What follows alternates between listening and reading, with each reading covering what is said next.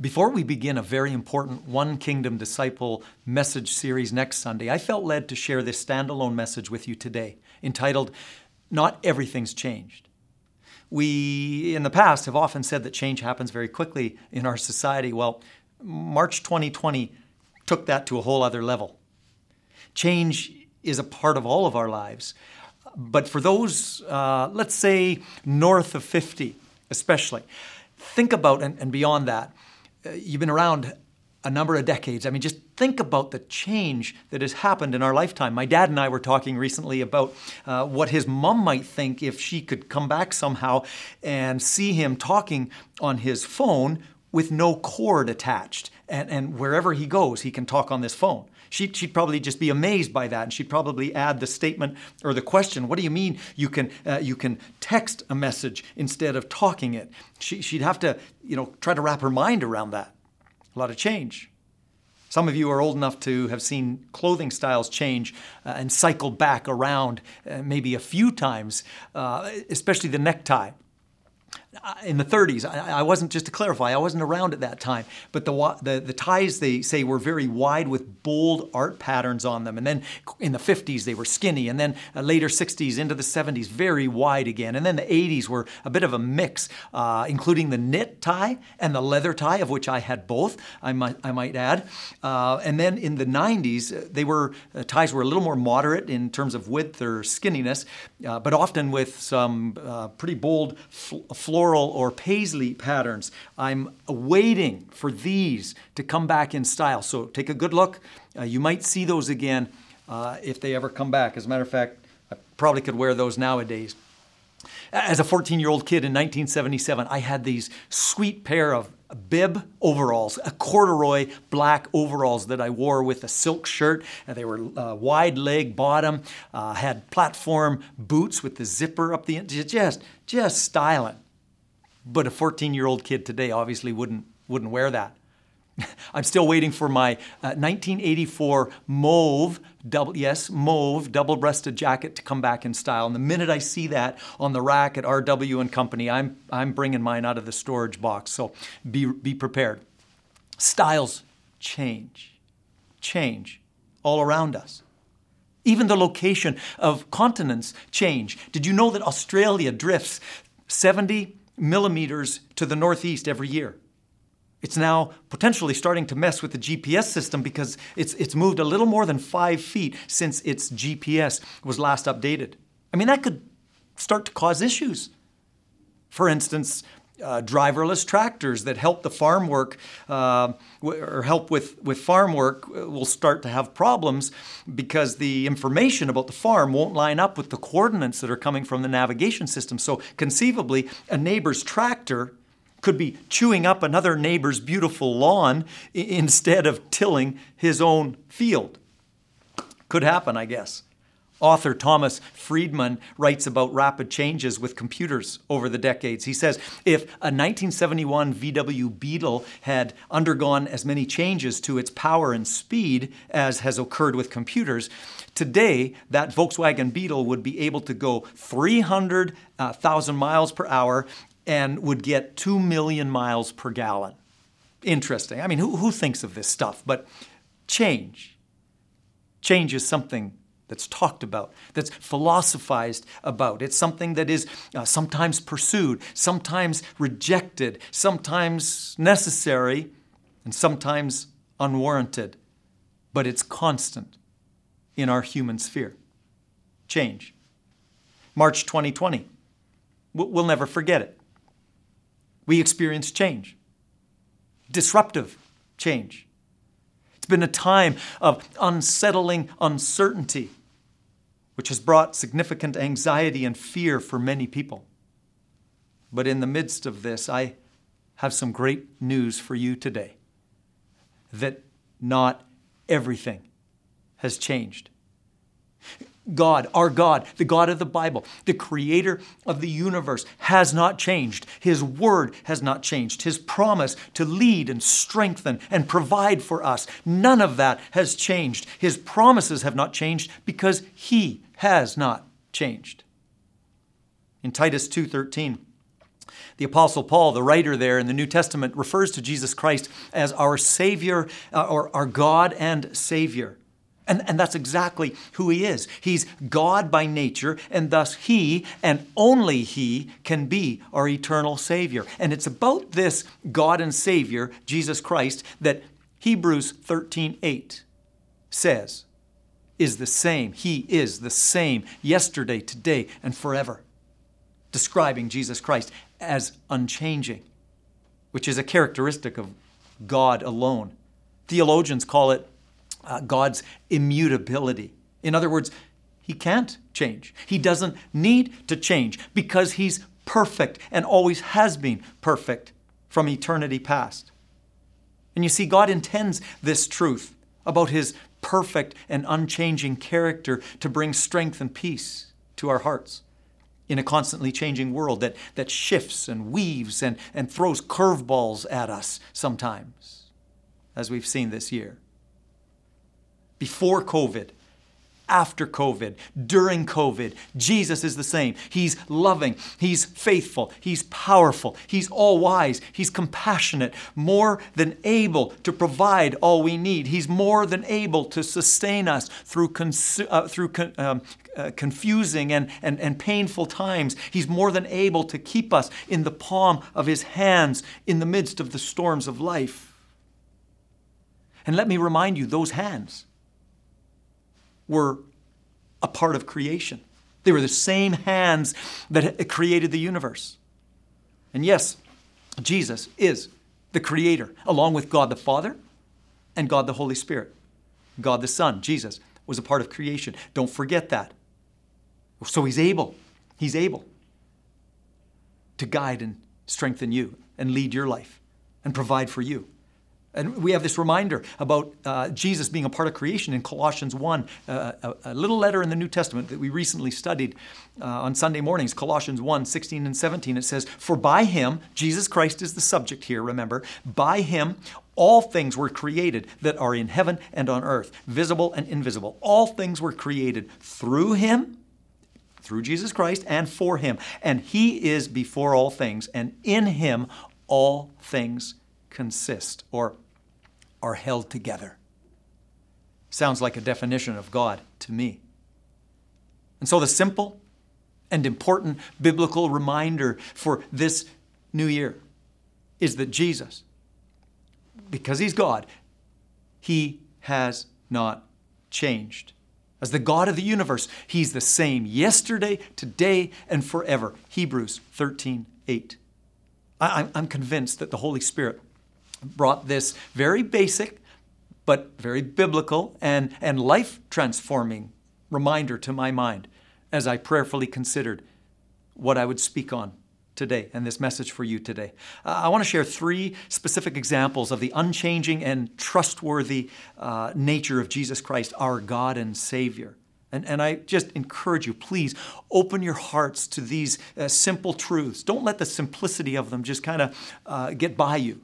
Let them sink into your heart and mind. Embrace the scriptures that I'm going to share, maybe even to the point of committing them to memory so that it can be a bit of a strategy, taking God's word into your heart and mind, a strategy to strengthen your heart to trust God more, and a strategy to fortify your mind against thought patterns that too often bring anxiety and fear. Okay? First of all, Jesus has not changed.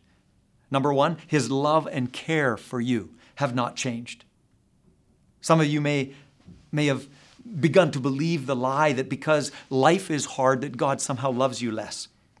Life difficulties have nothing to do with the degree of God's love for us. He deeply loves and wants to care for you in every season of life. He wants to walk with you as you live life in this very broken world where life is hard. I want you to think about this very carefully, that his love and care for you actually started before you were born. Before you were born, he saw you, he knew you. Psalm 139, 13 to 18. And listen intently to these words. The writer says, you made all the delicate inner parts of my body. He's speaking to God, of course, and knit me together in my mother's womb. Thank you for making me so wonderfully complex. Your workmanship is marvelous. How well I know it. You watched me as I was being formed in utter seclusion, as I was woven together in the dark of the womb. You saw me before I was born. Every day of my life was recorded in your book. Every moment was laid out before a single day had passed. It's amazing. I read that and I can't help to think, but think about abortion. Don't tell me that abortion doesn't break God's heart. It absolutely does. But listen. If you've had an abortion, God's grace and His complete forgiveness is there for you. He offers freedom from the torment of the guilt that you may be living with over that choice that you made, maybe even decades ago. And so I encourage you to please take Him up on His offer to forgive you and to restore you. And then verse 17 and 18 of Psalm 139, how precious are your thoughts about me, O God. He's speaking to you, these words to you today. How precious are your thoughts about me, O God. They cannot be numbered. I can't even count them. They outnumber the grains of sand. God's thoughts, loving thoughts about you. That's an amazing statement in the Bible. And you can take and you can apply that to your life. Maybe you need to reread that passage later today from Psalm 139 and throughout the week. Just amazing words. Those are words, again, directly from God to you. Let them encourage and strengthen you by choosing to believe that they apply to you. Many things in our world have changed, but His love for you has not. He could not love you more than He does already because He loves you so completely. And His love for you has never diminished at all. Never. Not even when you messed up real bad that time, remember? Remember when you thought God was done with you? Some of you have thought that. And maybe that's you today. You're thinking that. You're wrong about that. God's love and care for you continues no matter what you do. Oh, sure, He wants you and me to make better and healthier and more God-honoring choices, yes, and grow in our character to become more like Him, of course. But He loves us still and cares for you enough to help you reset some of those old destructive patterns of thought and choices or actions. He cares so much that He's promised to walk with us along the way. Listen to Psalm 32:8. He says, I will instruct you and teach you in the way you should go. I will counsel you with my loving eye upon you. What a beautiful verse of Scripture that again applies to you. Jesus loves you just as much today as when He hung on the cross dying for you. And since Jesus is God, I believe that He was thinking of you as He sacrificed His life to pay the penalty of sin, which was death. For you, He did that. And then rising from the dead by God's power to prove He's the only one who could deliver the gift of eternal salvation so that you and I could enter into His family and live in complete joy and freedom eternally with Him. It's powerful stuff. For a time, yes, we live in a broken, hurting, pain-filled, confusing world. Until God redeems us and redeems the world, which the Bible is clear about that He will do. But until that time, in this sin-marred world, life isn't always fair. But that doesn't change or diminish the love and character of God, nor His care for us. Secondly, Jesus' power has not changed. His love and care for us has not changed, never will. The depth of that. And Jesus' power has not changed. I want to remind you that Jesus was not surprised when COVID came on the scene. He's not rattled. Jesus is not rattled by the state of the economy, nor is he confused with the many contradictory messages we've heard in the last several months, evidence of human wisdom. Jesus has zero uncertainty about the future. When we talk about the power of Jesus shown in our lives, we need to have two scenarios in mind. One is his power to intervene, and secondly is his power to sustain. God has power to intervene and change circumstances, and he does that. I've seen it. Many of you have. But if in his infinite wisdom and eternal perspective that he has, if he chooses to not change circumstances, as is the case sometimes, he also has the power to sustain us and to bring us safely into his eternal presence as we trust in his grace along the difficult way. But that's up to us in how we respond in the difficulties. I think of the story in the Old Testament, the book of Daniel. I remember quite some time ago, Pastor Jaden preaching on this. Daniel and his friends who loved God and wanted always to serve God were about to be thrown into a fiery furnace because they would not bow down. They would not worship a statue that King Nebuchadnezzar had put up and was demanding worship. They knew, Daniel and his friends, they knew that God was definitely able to deliver them from such a terrible end in the furnace, but they made it clear, Daniel 3:18, they made it very clear that even if he didn't, they would not worship or bow down to the statue. In other words, they'd rather be fully surrendered to their Creator and lose their earthly and temporary lives than turn their back on God, who could save them eternally. I can't imagine having to make that choice, but it totally makes sense. They recognize something that the Apostle Paul wrote about in the New Testament, that there is far more to this thing we call life. There is far more than our relatively few brief years in this challenging physical existence. Paul wrote about that in 2 Corinthians chapter 4, verse 17 and 18. And Paul is talking here honestly about his own suffering in this world. And then he shares these perspective-giving words about a future time when all brokenness and all pain of this world will be gone and will be brought into God's eternal presence to be with him forever. An amazing time. He said this, he put it this way, our present troubles are small. I mean, if you know Paul's story, you look, he suffered more than most of us can comprehend.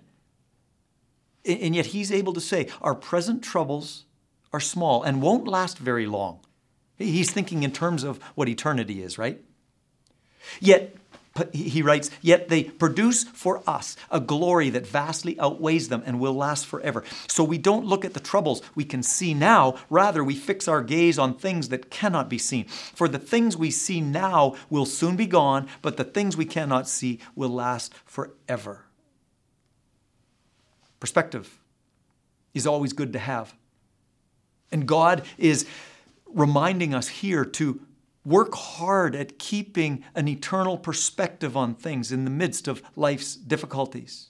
I mean, doing this will help sustain us and keep our heart in the right place.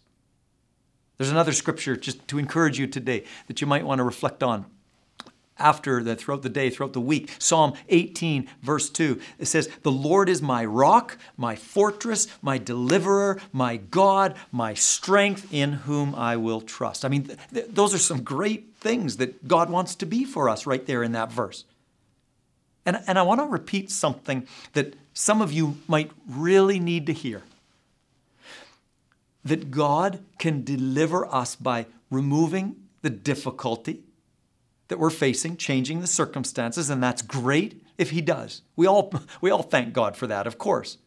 But if that doesn't happen, he will deliver us if we trust him. He will deliver us from the power of that difficulty or that struggle to destroy our relationship with Christ. He will deliver us from sinking into despair or a place of bitterness so that so that ultimately he will deliver us into the eternal presence of our Heavenly Father if we trust him and walk in a posture of surrender to him through the challenges of life.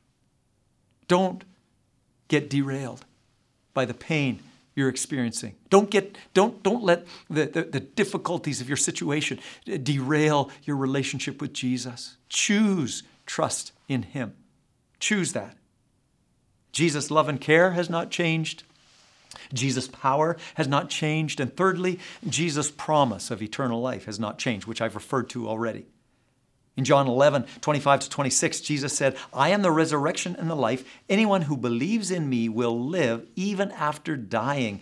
Everyone who lives in me and believes in me will never die. And that's not an intellectual assent, that belief Jesus is referring to. That's not merely an intellectual assent to truth. It's a surrender of everything we are, that kind of trust, that kind of belief that Jesus is talking about. And yes, physically, yes, we die. But Jesus was referring to the spirit that he created. In other words, the real us that resides in this temporary dwelling place we call the physical body. And when our spirit is reborn in this life, as we trust in Jesus and invite him to be the forgiver of our sin and the leader of our life, and we surrender everything to him, there's then no dying. That's what Jesus is talking about. There's no dying. There's just living in a different place, a more awesome place in the future by far. And that reality is often referred to as the great hope of the Christian. And not hope as we often use the word, I hope that'll happen. It might not, but I hope so. No. The way it's used in the New Testament, the Christian hope of eternal life is, it's a sure thing. It is signed, sealed, and delivered by Jesus' death and resurrection. You see, without this future and eternal hope, there's only sadness. There's futility, nothing but futility. It's like author and atheist Christopher Hitchens, who, having been diagnosed with cancer back in 2010, wrote a very sad reflection about feeling deeply, as he put it, deeply oppressed by a gnawing sense of waste. He said, when you sit in a room with other finalists and kind people bring a huge transparent bag of poison to plant into your arm, his chemotherapy treatment, and the venom gradually enters into your system, you feel swamped with passivity and impotence, dissolving in powerlessness like a sugar lump in water. What a sad statement. It's the sad reality for one without Christ. And thus, without the hope of the gift, free gift of eternal life. 1 John 5, little letter near the end of the New Testament, 1 John 5, 11 and 12, says, God has given us eternal life, and this life is in his Son, capital S, Jesus Christ. He who has the Son, the person who has the Son, has accepted him, has trusted him, has surrendered to him. He who has the Son has life. He who does not have the Son of God does not have life. The life that Jesus spoke of. That which is eternal. I hope that today, if you don't know Jesus right now, and you don't know that you have this life, this eternal life that God offers you, I hope that today will be your day to trust Jesus. Satan is real. He's not a little scary creature in a red outfit. No, he's formerly an angel in heaven, the Bible tells us. And ever since pride entered his heart and he got kicked out of heaven, he has been opposed to every good thing that God wants for our lives. And so he would want to plant things like discouragement, accusation, hopelessness, despair in our minds. And so when you have those types of thoughts, they're not from your loving Heavenly Father. They're not from God who loves you so much. God loves you and wants to bring you encouragement. He wants to breathe hope into your heart and mind and into your life. And so identify what is not from Him and declare God's truth over what could otherwise steal your joy and your peace in Jesus. My friends, I need to do this myself regularly. And so these simple truths, again, to declare as reminders, as simple reminders, are Jesus' love and care have not changed. Jesus' love and care for me, for you, has not changed. Jesus' power has not changed to either intervene and change circumstance or sustain us through a difficult season. And Jesus' power, Jesus' promise of eternal life has not changed. I mean, that's a whole lot of hope. That's a whole lot of beautiful life right there in those statements. And so in a world of change, the simple and life-transforming and eternity-shaping truth of John 3:16 has not changed. For this is how God loved the world. He gave His one and only Son, so that everyone who believes in Him will not perish, but have everlasting life. Some of you hearing this message today have an inner unsettledness. You're seeking truth. And I encourage you, way to go for seeking that out. You need to know that God has provided the answer to every need that you have in sending Jesus Christ for you. He wants to walk with you every day in a personal relationship at your invitation. He wants to forgive you. He wants to lift you up. He wants to lovingly direct you in His infinite wisdom. He wants to lead you into an eternity spent with Him. If you'll only say, Jesus, I recognize that you came to take upon yourself the penalty for sin, which belonged to me.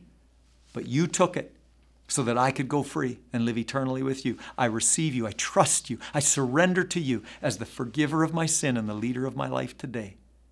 And in that moment, my friend, you are a part of the eternal family of God, truly. So, Father, I pray for those that are in seeking mode right now.